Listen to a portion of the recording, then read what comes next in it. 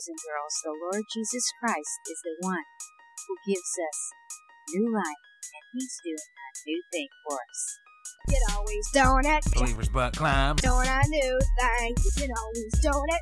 Who's doing it? Believer's Butt Climb. Doing a new thing. Oh no. So I have a number of rules before we even start. Rule number 1, don't drop anything on the floor. Rule number 2, if you need to go to the bathroom, you don't. Rule number 3, you don't speak unless I ask you to, so that everyone can hear what we've got to say. What you just heard is our lovely new theme song composed by our own Russell here on the show. So thank you, Russell. Oh, you're welcome. But yeah, today we have got another fun one. Hope you're listening on Monday morning when we release these episodes. And today's episode is brought to you by Luke 20, verses 46 and 47. They like to walk around in flowing robes and love to be greeted with respect in the marketplaces and have the most important seats in the synagogues and the places of honor at banquets. They devour widows' houses and for a show make lengthy prayers. These men will be punished most severely. Today we're talking about Joel Osteen. Marissa, are you familiar with Joel Osteen? I am, and it's mostly because of you, but for good reason. For anybody who doesn't know who Joel Osteen is, which I don't think that that's possible at this point, but if you don't know who he is, he's a televangelist. We've talked about him before on this show. Marissa's a huge fan. Inspiration Cube. Of his Inspiration Cube. I, with my wife, before we were married, had the, privilege of seeing Joel Osteen live at the Key Arena in Seattle. That's a good word for it. Privilege, not pleasure. I was duped into seeing it. Not by Margaret, by Margaret's mom. The way she presented this to us was, I've got tickets for this inspirational speaker at the Key Arena. I think you guys will like him. Will you come with me? I mean, it's not like you had to pay for it. I didn't have to pay for it. I didn't give him any money. This is about 2009. Not to get into too much business, but it was a messy time personally for my mother-in-law, and I wanted to support her. So we went. I had no idea who this guy was. But I got to tell you, inspirational speaker is probably a better description of him than preacher, to be honest. Every sermon is exactly the same. It's formatted exactly the same. Where he comes out there and he tells a really corny dad joke. It's always like a non-offensive, corny joke. And he'll tell a story about like, a guy was at a bar and there was a 6-foot-tall, muscular blonde sitting at the bar. And he said, "Hey, can I tell you a blonde joke?" And the 6-foot blonde said, "Okay, but before you do, I just want to let you know that I'm 6 foot tall and I'm a professional weightlifter. And my friend here, she's 6'2" and she's a professional wrestler and she's also blonde. And next to her is 6'4" is our other friend. And she's one of the strongest women in the world. So if you want to tell us that joke now, go ahead. Just be prepared." And the guy said, "Oh, I don't want to have to explain it 3 times. Oh. That's more or less how Joel Osteen opened at the Key Arena for us. And then he does this thing that Margaret cannot stand. Did it when we were alive. And she's like, "What the hell is going on?" He goes into the thing that Margaret hates, which is his Bible mantra. So I have to ask, does he actually call it a mantra? Because when you were telling me about this, I was like, mantra's kind of little bit getting into Eastern mysticism. I don't know if he wants to use that word. No, mantra is a word that I've ascribed to it. It is something that other people have used. Chant, creed, code are other words ascribed to this. So just so you know, he got this from his dad. As far as I know, his dad or his mom wrote it. Osteen took out a few lines from his dad's mantra. Yeah, I can just rattle it off real quick. I'll say it like John Osteen, his dad. Pentecostally voice. Here we go. All right, everybody, put your Bibles in the air. Repeat after me. This is my Bible. I am what it says I am. I can do what it says I can do. Today I will be taught the word of God. I boldly confess my mind is alert. My heart is receptive. I will never be the same. I am about to receive the incorruptible, indestructible, ever-living seed of the word of God. I will never be the same. Never, never, never, never will I be the same. In Jesus' name, amen. That was fantastic. A+. I've had my coffee this morning. I can tell. Then, when he's done, everybody puts their Bibles down and they don't pick them up for the rest of the sermon. So it's just basically a prop that you bring with you to do this, and then you put it away for the rest of the session. So the 6 lines that Joel has in recent years deleted from this are, I am about to receive the incorruptible, indestructible, every living seed of the word of God. I will never be the same. Never, never, never. I will never be the same. Say it like you mean it. This is my Bible. I am what it says I am. I have what it says I have. I can do what it says I can do. Today I will be taught the word of God. I boldly confess. My mind is alert. My heart is receptive. I will never be the same. In Jesus' name. God bless you. He doesn't really talk about why he removed these words. I read some criticisms from members of the evangelical community that accuse him of like trying to get rid of the more religious parts of his sermons. Honestly, like I told you before we started, I think it's because he can't pull it off. It doesn't fit into his style of preaching. That's his dad. Yeah, it does say never like 5 times. I think he was like, I want to use this. This is a great way to get people started and to convince them that everything I'm about to say is in the Bible. I tell them that I'm going to teach them the word of God. Then they put their Bibles down and then I can sell them anything. Every single time I see this or I hear it, I think, have you seen the movie Army of Darkness? I have. It's been a while, but I have, and I know exactly what you're referring to. When Ash goes, this is my boomstick. This is my boomstick. It's a 12-gauge double-barreled Remington. S-Mart's top of the line. Yeah, I think of Joel being like, this is my Bible. Yep. Have you ever watched Joel Osteen? Have you ever watched any of his sermons, Marissa? Honestly, I've probably only seen him when they're like spliced into YouTube clips. It's just something that I can't get into. You know, I would rather have a quote boring sermon. That's kind of how I was raised. He is very much like a bubblegum preacher. He doesn't want to offend anybody. He doesn't ever talk about homosexuality. He never talks about abortion. He never talks about sin at all, really. If you go and you watch John Osteen's sermons, it's a lot about, you know, redeeming yourself as a sinner. Joel Osteen doesn't talk about that at all. His sermons are more like, God loves you, God wants great things for you, and these are the things you need to do and think in order to be prosperous. Yeah, it seems like when you did say inspirational speaker and looking over the contents of what we're going to read today, where his kind of book of quote selected wisdom, it's kind of like a Christian live, laugh, love is how I would describe it. There's a lot of Tony Robbins that exists in Joel Osteen. So let's get into who this guy is. Let's do it. You did a lot of research. You know, it was hard too because he tries really hard to be squeaky clean. Joel Scott Osteen was born March 5th, 1963 in Houston, Texas. His parents founded the Lakewood Church in Houston in 1959. John Osteen, his dad, had built a pretty sizable regional following as a pastor with local broadcasts as a televangelist in Texas and Oklahoma and Arkansas. His dad started a national television ministry sometime around 1978 or 1979. Sources vary on exactly when that was. Osteen graduated high school in 1981 and enrolled at Oral Roberts University. Oral Roberts has been in the news a lot lately because they did pretty well in the NCAA tournament this year. They were the Cinderella story. They lost yesterday in a nail biter. I guess Joel wasn't praying hard enough for him. I wonder if that's going to be in the, we're recording right now Sunday morning. I wonder if that's going to be part of his sermon today. I don't know, but I'll tell you this. Oral Roberts basketball team started their journey to the Sweet 16 this year back in November. Their first game was November 25th, and they finished their season yesterday in a 2-point loss to Arkansas. 5-month season, and that's about as long as Joel Osteen studied at Oral Roberts. He left after a semester, citing a desire to help his father develop Lakewood's growing TV ministry, working behind the cameras as a producer of the church's broadcasts. A common criticism among evangelicals is that Joel Osteen dropped out of divinity school. I don't think that's a fair criticism because Joel Osteen never studied divinity. He was studying radio and TV broadcasting in the one semester that he was at Oral Roberts. He was a freshman. I don't even know if he took any of those classes. It was probably just like English comp.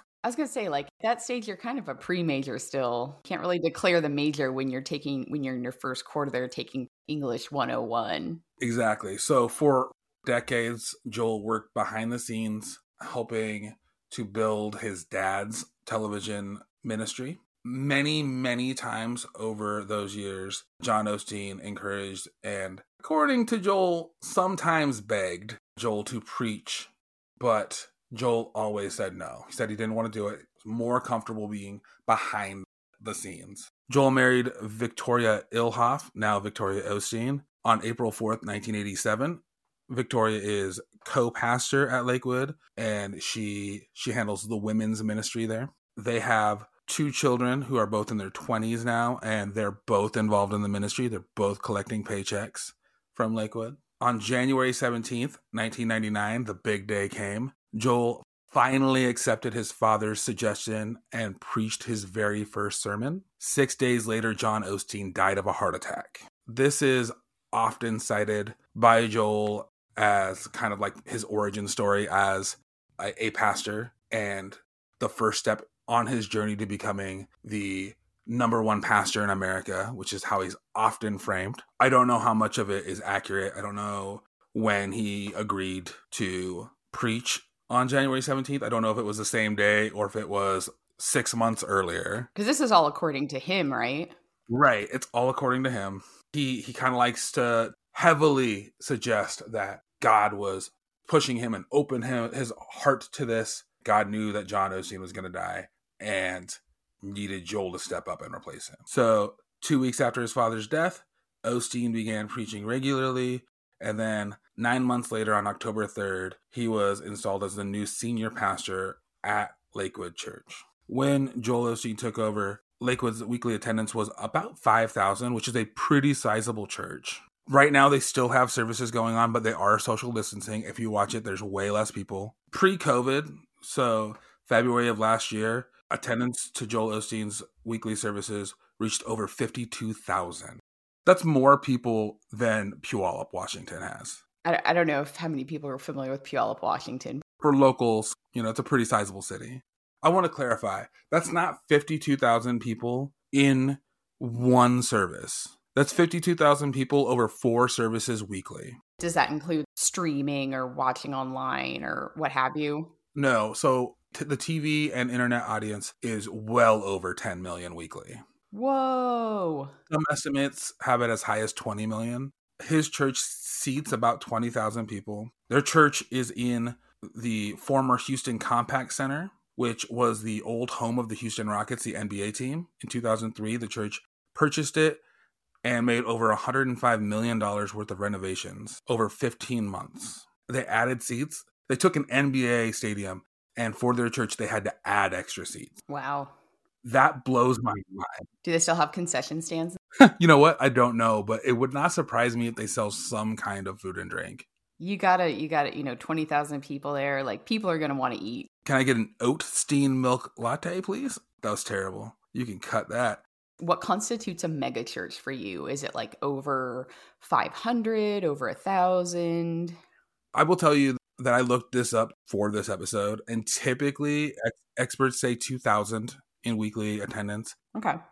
2004, Osteen's first book, Your Best Life Now, was published. It was on the New York Times bestsellers list for 2 years and sold over 8 million copies worldwide. This book was heavily criticized by the theological community, and it represents the first time that the evangelical community started to criticize Joel Osteen for prosperity gospel, which we'll talk about here in a minute. Before he published Your Best Life Now, he wasn't necessarily on people's radars as much. It's not that he wasn't preaching this prosperity gospel. It's just that people weren't necessarily paying enough attention to him. When Your Best Life Now dropped and just blew up, people were like, wait a minute, this guy seems like a heretic, which is a label that he gets a lot from that community. I think it's really important to note that while Joel Osteen is undeniably the most popular pastor in America today, many, many, many people in mainstream Christianity do not like him. They think he is preaching a false gospel. What is the content of this book? Because it does seem very motivational speaker, inspirational. Like, what is the actual content of this book? The overall theme of this book is that you do not need to wait until you die to have your best life. You can have your best life now, here on earth. God wants you to be happy, and he wants you to live your dreams and have your successes. The reason why this is heavily criticized by mainstream Christianity and by theologians is because it contradicts what the Bible teaches, which is that your best life awaits you. Like, your best life is going to be with Jesus after you die or after he comes again. If you're, a believer, if you profess his name, then you will gain access to your best life. Osteen teaches the opposite of that. He teaches that God wants you to basically create heaven here on earth. Earth right now is pretty shitty, to be blunt, but at the same time, it's like, we can make things better here, but ultimately, yes, the end goal is that everything will be waiting for us in heaven. And while we're here, it's not great, but... But see, what you're saying is not what Joel Osteen is saying. No. We use the phrase, make things better here on earth. That is not what Joel Osteen is saying. What Joel Osteen is saying is that you, personally, if you believe in God, you can have riches. Not that you can improve the earth and you can make things better for other people. For other people, yeah. You can be blessed. You can have nice things. Ooh. Yeah. So this is why that book and his teachings are heavily criticized by theologians as heresy. Does seem very selfish. Yeah, for sure. This book spawned a whole lot of other cross merchandise. There is a Your Best Life Now board game. I really want to get it and play it with you. I know when you told me about it, I looked it up, like eBay, like $35, $20 shipping. Like, I'm going to find this thing at some garage sale. I just know it. The worst part about it is it's $40 roughly. And every review of it says you can't play it. The rules don't make any sense. The pieces don't match up to the instructions. And the worst part about that is it makes me want it more. Yeah, because it just sounds like a train wreck. It was probably developed so quickly. You're using the word develop, and I don't know any development process. I think it was like, what's the cheapest game pieces you can give us? Just toss them in a box. What's some cardboard we can print on and just print the same stuff that's in the book and just package it up and send it out there and make people give us money for it? You can buy this stuff now. You can buy other Osteen merchandise now on his website. I do want to buy it now because I want my best life now. I don't want it 3 weeks from now. I want it now. I will pay for overnight delivery. Because I want it now. Osteen has a lot of celebrity fans, including Kanye, Tyler Perry, Mariah Carey, Kristen Chenoweth, Oprah Winfrey. Oprah Winfrey said that Joel Osteen changed her life. Yeah, but Oprah also said that about Dr. Phil and Dr. Oz and what's his face from A Million Little Pieces. Fuck that guy.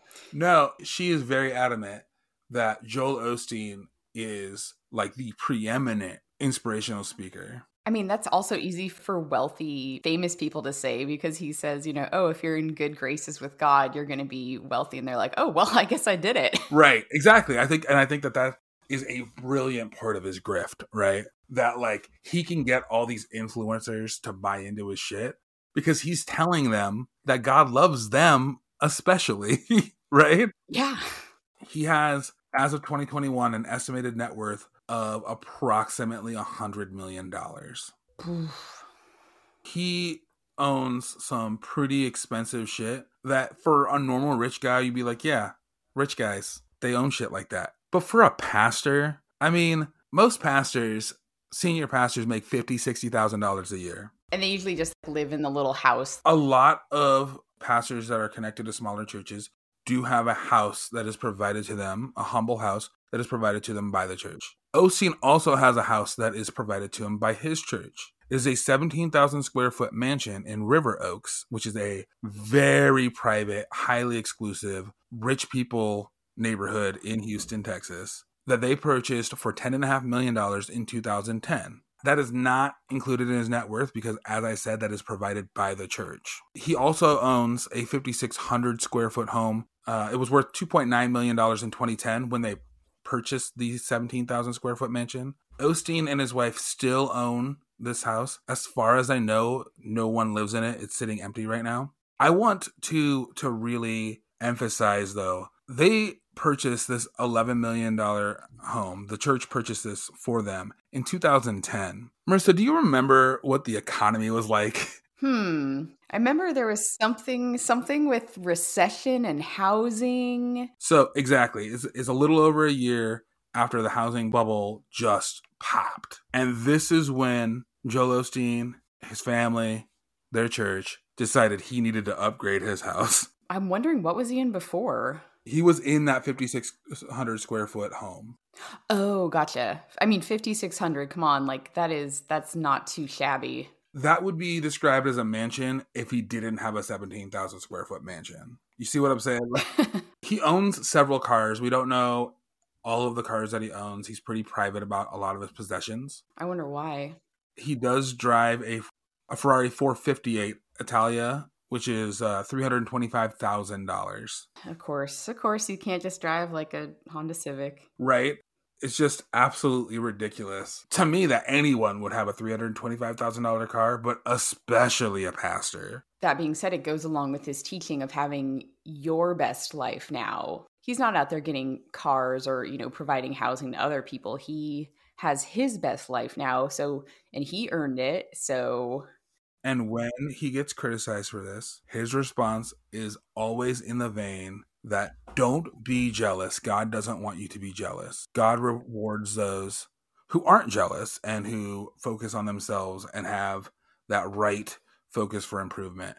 That's how he responds to people criticizing him. He also has an Airbus A319 private jet. A lot of televangelists have private jets. They usually have what is known as a Gulfstream 4, which is about a $30 million private jet that sits, I think, like 20 people. Osteen's private jet sits over 100 people and is $86 million. Who's he taking with him? He has the biggest private jet of any pastor, I think, in the entire world. And if you're thinking, okay, so he's got an $86 million jet and then he has $14 million and that's how he has a $100 million net worth. No, because again, that private jet is provided to him by the church. It is not included in his net worth. And his mansion. Right. Is also. Exactly. Because, God doesn't want you flying first class or coach. God wants you all by yourself. I mean, I would imagine he has his entourage that comes with him, like his wife and his kids and maybe some relatives and his assistant pastors. For sure. He has a full crew. He doesn't just use this for business, though. He's taken his private jet for family vacations. Of course. He's not the only one that's making money off of his church. His associate pastors are easily the highest paid associate pastors in the world. John Gray, one of his associate pastors, a few years ago bought his wife a $200,000 Lamborghini. Just to give you some kind of reference, the average associate pastor in the United States makes about $35,000 a year. They can't afford $200,000 Lamborghinis, but this guy can. Not even for him, for his wife. For his wife. It's not even his. That's for his wife, so she can run errands for the family. Take the Lamborghini. Let's talk about what Osteen preaches. That's really important, right? We talked a lot about the prosperity gospel. Just so people know, to give them a quick, little brief definition, that's a belief that the reward of material gain is the will of God for all pious Christians. It's the idea that God wants us to be happy, and if we believe in him, he will give us good things. You get stuff. He will often cite the Sermon on the Mount as evidence of this. When Jesus feeds the masses with the loaves and the fish, the 5-2, the apostles, they all note that there was leftover. He made too much. And to Osteen, that means God always makes too much. Jesus knew how many people were in attendance. He knew exactly how much food to make. He made too much to show that God wants us to have an abundance of stuff. I don't know about that correlation, but okay. So Michael Horton, who is a PhD in theology, one of the top Reformed theologists in the world, he calls Osteen a heretic. Other theologians also think that his gospel is heresy. Osteen kind of tries to downplay it. He won't directly say he's not a prosperity preacher, but he'll say that prosperity means something other than money. It just means happiness. Osteen does not take a salary from the church. If you watch their broadcast, they do not solicit donations on air. And he claims to have made all of his money from book sales, even though, as we said, he lives in a $10 million house and has an $86 million private jet, both paid for by the church. Yeah, that's great that you don't take a salary, but if your housing is covered by, this is basically, instead of a church, it is a company that basically just doesn't pay taxes. Right. So your housing is paid for, your transportation is paid for, probably all your food and dining are paid for because you just write them off as business expenses. So yeah, of course you don't have to pay a salary because everything you need is covered. And those associate pastors that are buying their wives Lamborghinis, they're getting paid by the church. This is where I want you to go to Joel Osteen's website, joelosteen.com. All right, I'm there. Because he makes a big deal about how he doesn't solicit donations on air. So when you go to his website, yep, he's got a donate button right there at the top. And the minimum donation is $75 that it auto-populates in. That is outrageous to me. No, I don't know, not 75. I want to, you just go down the list. It's like, oh, the minimum's 25. Oh, I can do other. Okay, cool. Why am I doing this? But they do give a link to the Why Give page. And then the Why Give page is bullshit. The Why Give page is the weakest Why Give page because it doesn't have even like a video of like, here's what we do with the money. It just says, with your support, we can reach millions of people through our broadcast, podcast, and website. So basically they're telling me, give me money for our hosting and bandwidth. Right.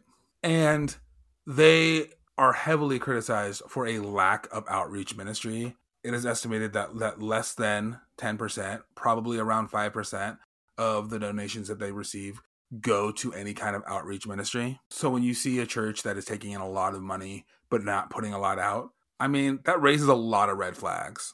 That's the thing, though. We know where the money's going. So let's get into Hurricane Harvey, because I think this is where a lot of people know Osteen from. So back in 2017, during the hurricane in Houston, Hurricane Harvey, Osteen faced a lot of backlash for apparently not making his church available to people affected by the hurricane.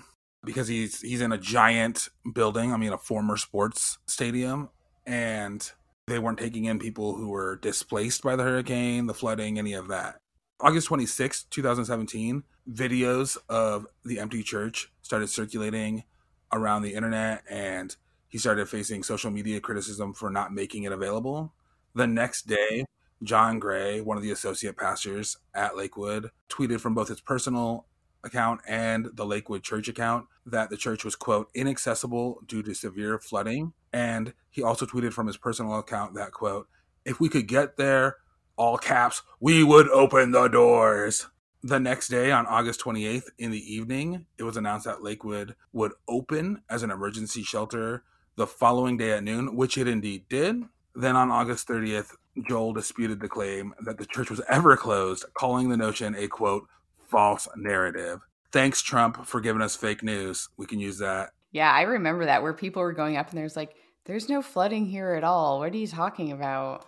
It is worth noting that the Houston area has 28 mosques, and every one of those mosques was an emergency shelter during the hurricane. That's not a good image for Christianity in Houston. I would hesitate to call this Christianity, but they're in a former basketball stadium and they can't even open it. I will say that this is a really hard dynamic to call them Christians, but you have to call them Christians because Osteen professes that he is a Christian pastor. His followers go to his church services thinking that they are Christians. Even though we want to say they're not following Christian teachings or values or any of these things, because that's like an impulse that we all have, they are because they say they are.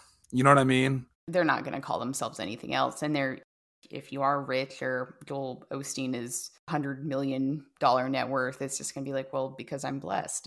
So fast forward to 2020, just this last December. If you remember, we were all waiting for stimulus checks. We were all waiting for Congress to get their shit together and to give us some money to affect us all during this really hard time. We did not get it in December. However, Lakewood received $4.4 million in federal PPP loans for COVID relief. That was on December 15th, 2020. That same day, Joel tweeted out, quote, everything that happens in life, the difficulties, the delays, the things that are not fair, they're not random. God is giving you the opportunity to grow, to come up higher. He's getting you prepared to handle the weight of favor, the weight of influence. I think what it means is God gave us $4.4 million because he favors us.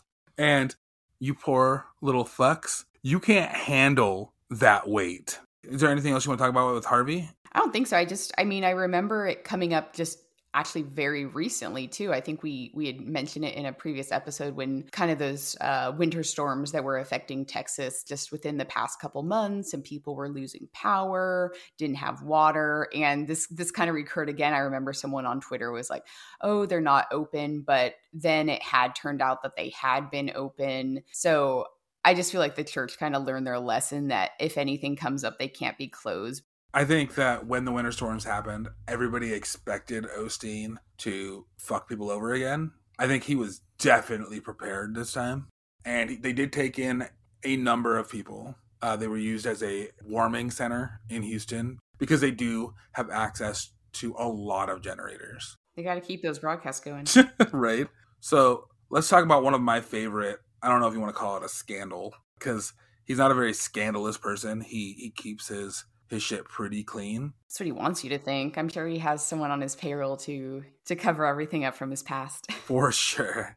So in August of 2011, a lawsuit was filed by the Chicago band American Dollar for copyright infringement for the amount of $3 million against Lakewood Church. The band claimed that Osteen continued to use their instrumental track Signaling Through the Flames after a 1-year licensing agreement expired. The band claimed that the original agreement pertained to DVD and online promotions only and not for TV broadcasts, but Osteen was using the track all over the place. Lakewood released an official statement saying, quote, "The music in question is 1 minute of background music, which Lakewood Church had a license to use. The plaintiff is apparently confused about the scope of the license and are now demanding $3 million for uses that are authorized.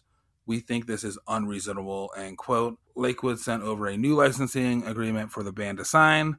The band did not want to sign it. The band stated that through a licensing agent, they had unknowingly agreed to let the church use it originally, and now they just wanted them to stop using it. It sounded like that they were trying to get the church to stop after that 1 year, and the church was just ignoring them. So they sued them for $3 million to get them to stop, because the band did not want to be associated with Joel Osteen.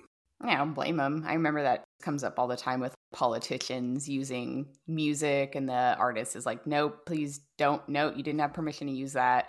And I mean, in this case, it does sound like it was kind of questionable contracts. And I want to say, the band's like a couple of guys that met in high school. They seemed pretty chill. They were kind of like, we just want our friends to stop giving us shit that you're using our song.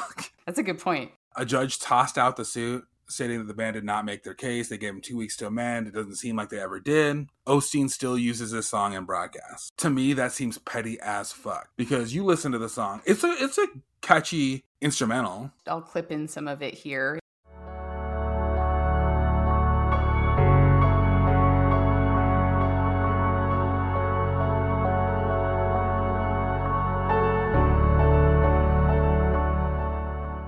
It's my kind of music that I listen to when I'm kind of trying to de-stress or it's kind of ambient. Just focus. Yeah. It's music I typically listen to. And I've never heard this before, and I had never heard of this lawsuit. So yeah, that's petty as fuck. But I will say that because it's that kind of ambient music, and because there's just so much of it, it doesn't make any sense to me that he continues to use this song. You can find thousands of songs that are kind of like this song, and you could use, you know what I mean? Like, you don't have to use that song. So Osteen has written 18 books to date. He writes them with his wife, Victoria. Some have argued that she does most of the writing. I don't know if there's any truth to that.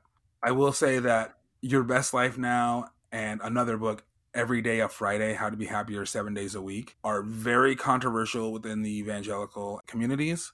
Those are the books that most get cited as being heresy. The plot of Every Day a Friday is that you can be happy 7 days a week and make every day a Friday, and every day can be fun and pursuing your dreams. And mainstream Christianity is like, that's not what the Bible tells us. You know what I thought was really insensitive too? What's that? Is if you don't work a 9-to-5 Monday through Friday job, if you're like in the service industry and you work through Sunday, Friday sucks. That's a fair point. So like I said, he's written 18 books. We are not talking about any of his books today. I'm so happy. We're talking about a little piece of shit put together by a guy named Stephen W. Gardner. called Joel Osteen Wisdom. Marissa, you want to tell the audience why we picked this one? So we're looking through Joel Osteen's books. None of them are free. None of them are readily available at my public library right now that I check through. I guess people are borrowing them digitally. None of them are free on Amazon. None of them are free on Kindle Unlimited, even if you do the little trial thing. So we had to find something that involved Joel Osteen, had his content, but we did not want to pay for it. I think that the other option we had was probably to go to a Goodwill and probably try to find one of his books, but we did not want to pay for any of his material. So the full title is Joel Osteen Wisdom, 101 Devotions and Insights from the World's Favorite Pastor. It is book number 2 in the Spirit series. This guy, Stephen Gardner, he gets paid to collate various little quips of inspirational speakers and inspirational people and put them into ebooks. I mean, that's what he does. He has one for T.D. Jakes, who's another pastor. He also has one it's Mark Cuban Wisdom. It's the wisdom of your favorite shark. So yes, I don't want to say fan. It's a guilty pleasure that I do watch Shark Tank very often to see what ridiculous things people come up with and the terrible nature of capitalism. Right. This book is just literally 101. And it's not even really 101, but it's 101 little 1 to 2 sentence quips that are supposed to inspire you every day. It's hard to even call them devotionals. True to Joel Osteen, they don't have scriptural references. One of them alludes to a scripture, but he doesn't mention the scripture and he takes it completely out of context. Even using the term reading this quote, everything is in quotes. It's quote reading this quote book, because all it is just if you copied and pasted quotes from interviews, sermons, what have you, they call them devotions and insights, but they're literally just 1 or 2 sentence little snippets of oh, live your best life and God will bless you, stuff like that. But have the actual quotes here. And what Russell pointed out to me is, yes, there's supposedly 101 devotions and insights. What I did not notice skimming through this book, because I did not really read it because it's just ridiculous. There's a handful that are reused, word for word. 9 of them are reused. And all of these are numbered. So number 48, you read it, They're all numbered, you're going through, and then it's the same one right. A couple pages later. And I don't know if this was a mistake, if they thought, when I say they, the author, Stephen Gardner, thought people would notice, or they just got lazy, or they didn't have enough. But that was a surprise to me. And then I think the one thing that was most amusing to me is when you're looking at this book, every single quote is attributed to Joel Osteen. Why do you have to attribute every single quote to him if this book is literally called Joel Osteen Wisdom? Wait a second, though, because turn to number 16. Oh, no. Did I mess up? You didn't mess up. I wanted to point this out. There is one quote that is not attributed to Joel Osteen. It's not attributed to anyone. Oh, it's just, oh, wow, that's even late. So it's just, but it has to be him. Come on. It's definitely him. I think that this is just Stephen Gardner forgetting to put Joel Osteen at the end of this. I think that the Joel Osteen crediting each quote to him was literally just to fill up space in this book. When you're in school and you're writing an essay and it has to be so many pages long, so you put in extra spaces between the sentences and you make the spacing right. I think that's literally what he did, is to flesh out this book, to just it creates an extra line on every page to just credit Joel Osteen. The quote that he may or may not have said is, you're going to go through tough times, that's life. But I say, nothing happens to you, it happens for you. See the positive in negative events. I think he said this. I don't think that they're trying to sneak one by you. This is probably something he said for someone trying to take shelter in his church during the hurricane. Right. But, if you're trying to take shelter during a hurricane in his church, and you don't like that, that's not who Joel is. Number 5's got you.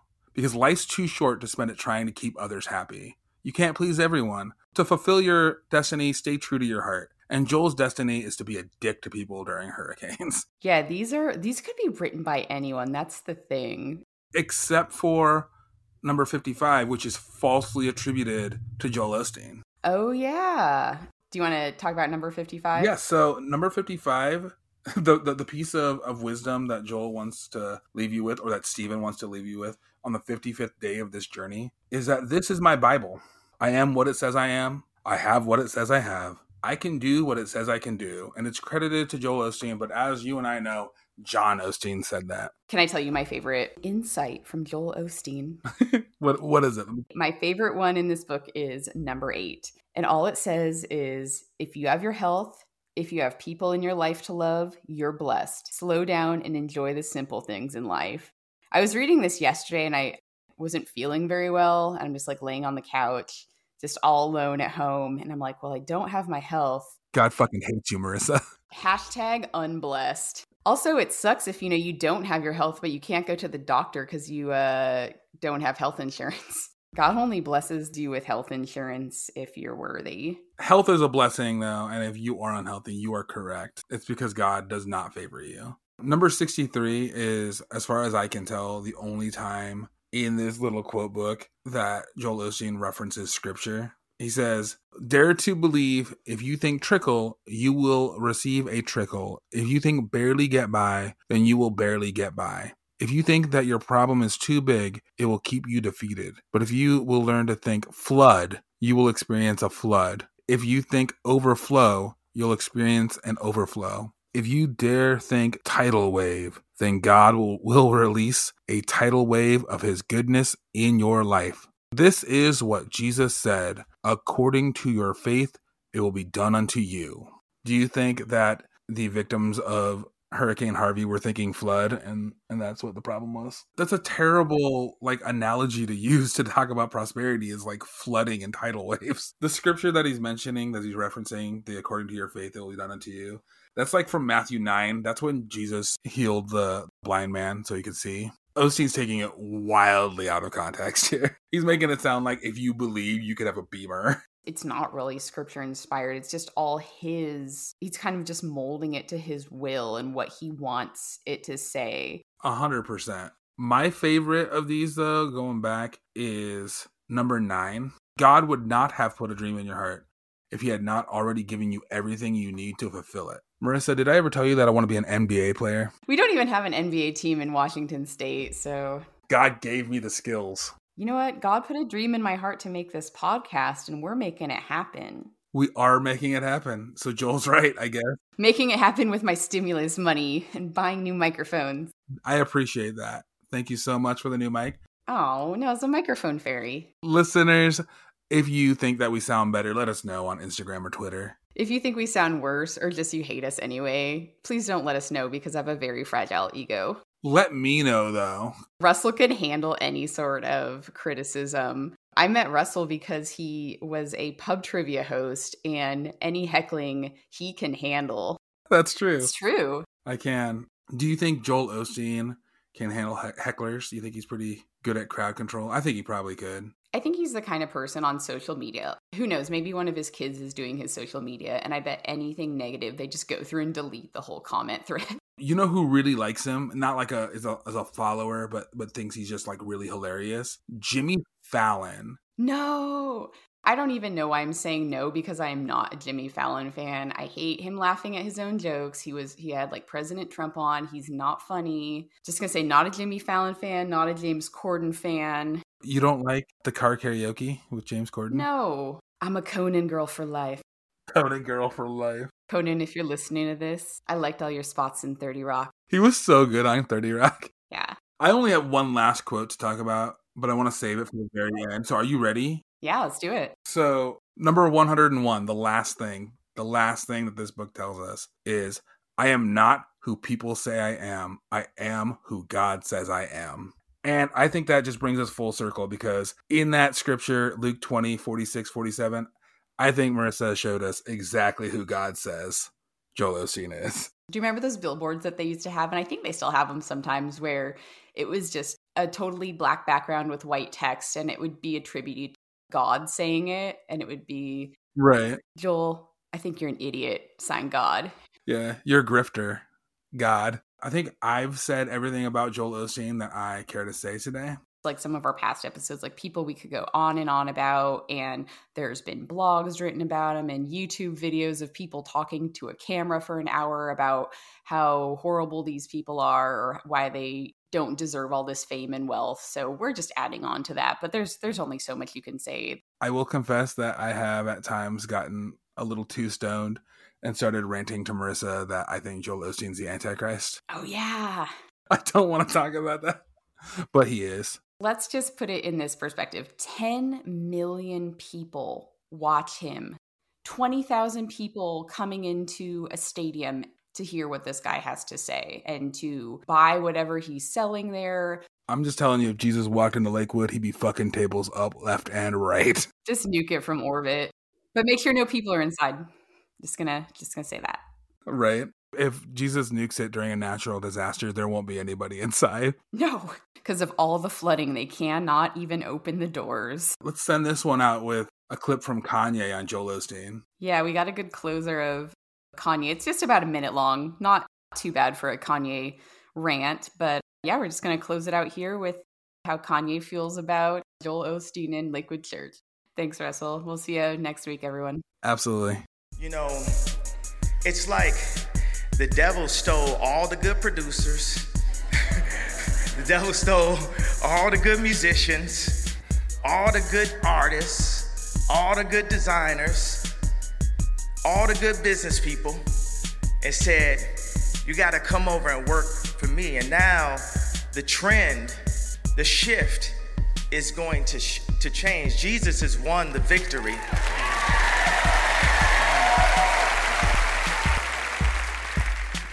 Because now I told you about my arrogance and cockiness already. Now, the greatest artist that God has ever created is now working for him.